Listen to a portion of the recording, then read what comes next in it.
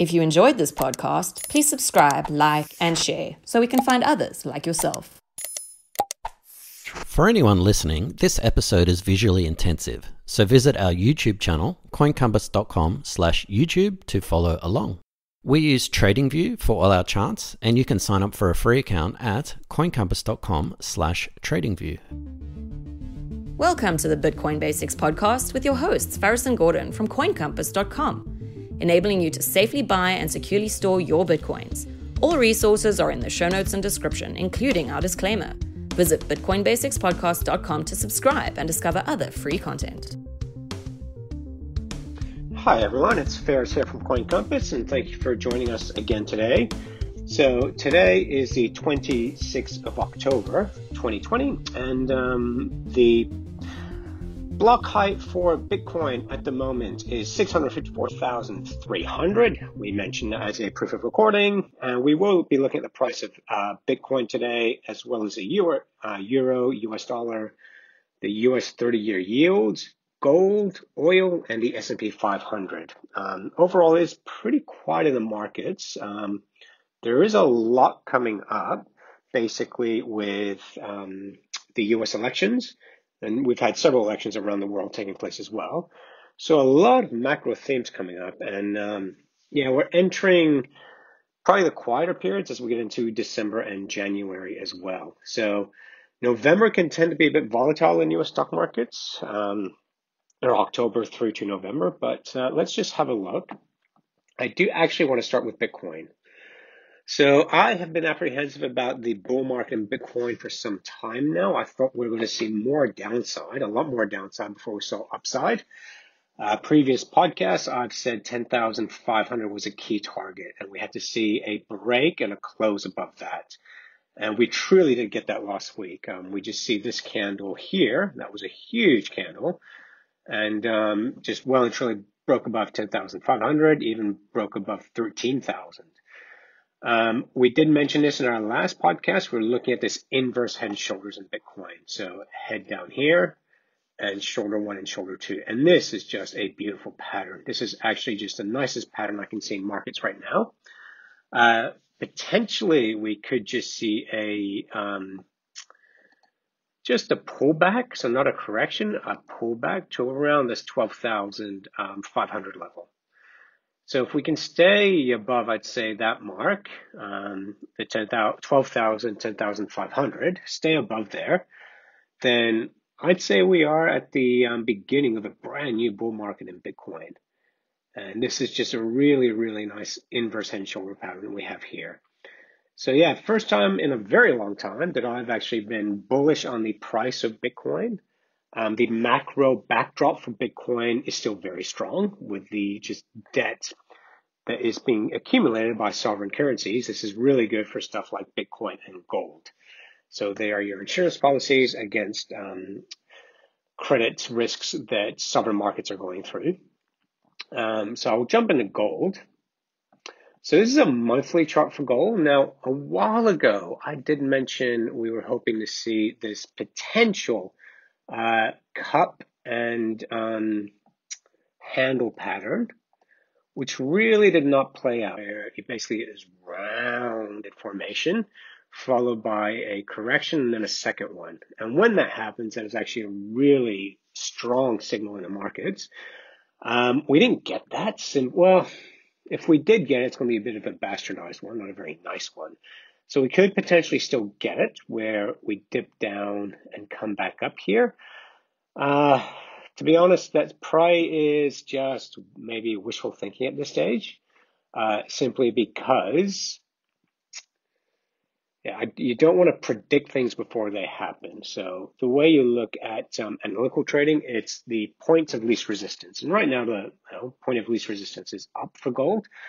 Having said that, though, we went up pretty quickly, pretty strongly. And the interesting signal here is a tone phase indicator we like to use. So that is looking at, on a monthly here, a 9 top, which means potentially we'd have 4 months of consolidation or 4 months of correction. That 9 really does say, okay, there was exhaustion in the market here. It was on a lot of volume as well.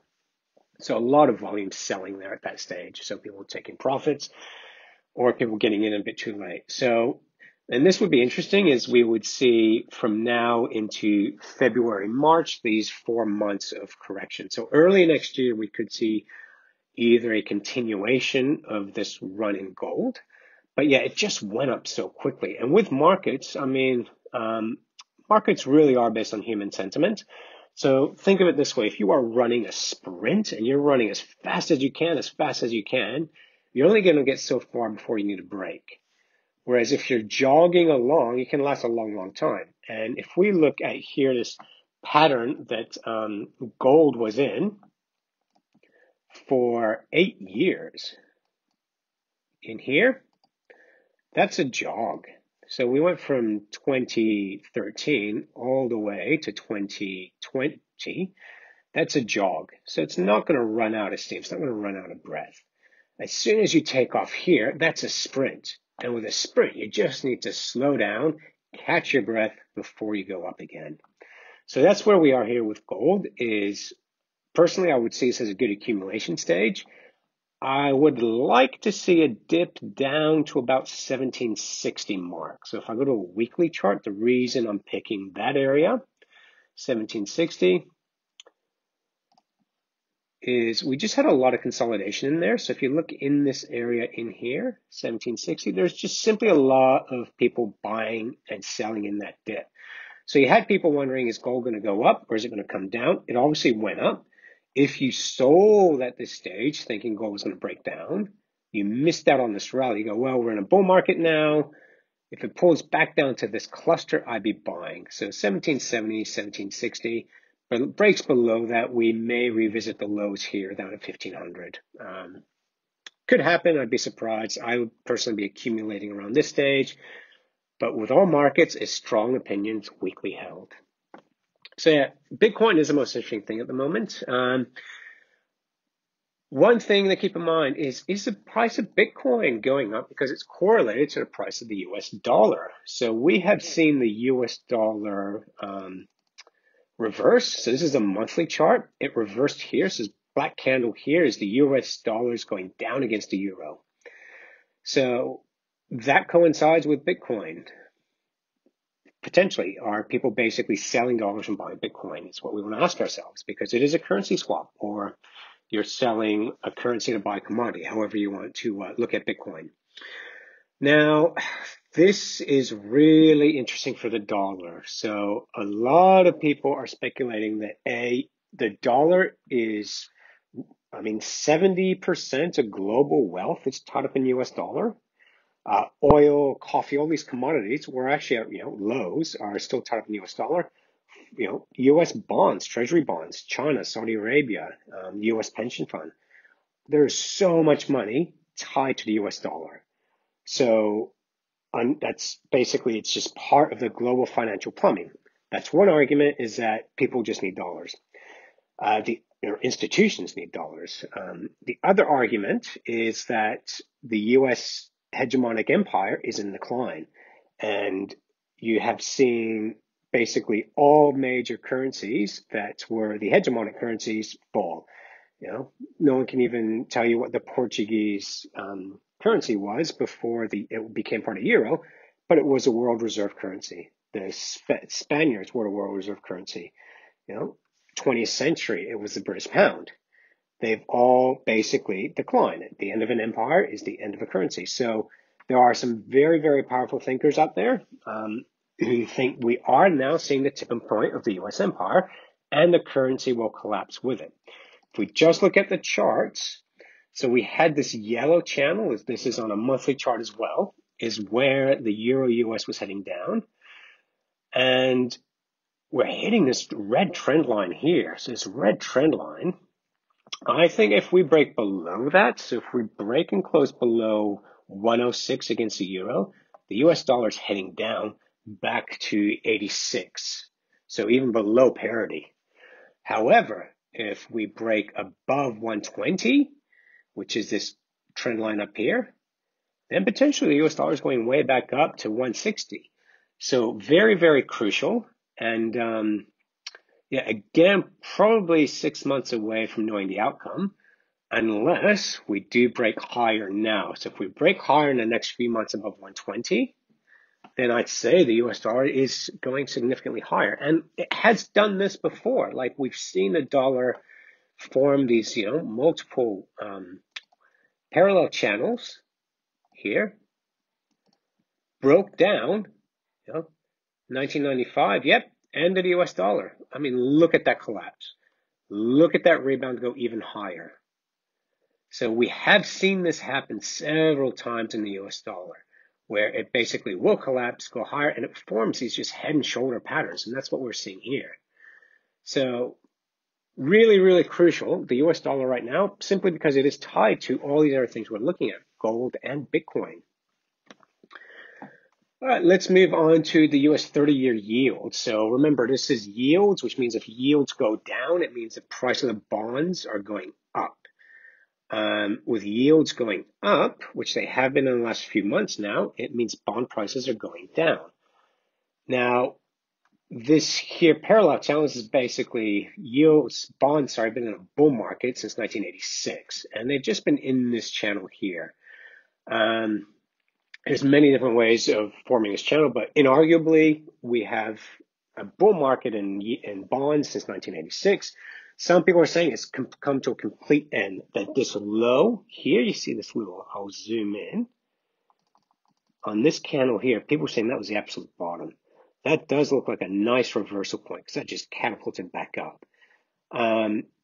Now, if you want to compare it to the rest of the world, Japanese and European yields went to 0% and even lower. That decimated the banks, because the way banks make money is they'll pay a depositor 2%, but then they'll charge a borrower, someone's getting a home loan, 4%. They're making 2%. With yields going down, they can't do that. Low yields just really hurt the banking system. And if America learned that lesson, they're not going to go to 0% interest rates. It'll just hurt the banks far too much. So really, really interesting to see if that happens.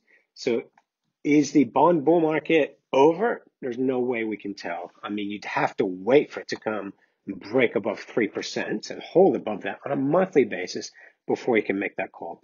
People are making that call, people much smarter than me, but there's no way you can know right now for sure. I would rather be late to the party and be certain than be early and die a death of 1,000 cuts. So very interesting to see what happens here with yields, but that's going to take a while to play out, I think, as well. The S&P 500, look, I look at this and I do not see a pattern. So I look at the big picture here. I'm like, I don't know what's going on. If I don't know what's going on in the big picture, I don't want to trade the little picture.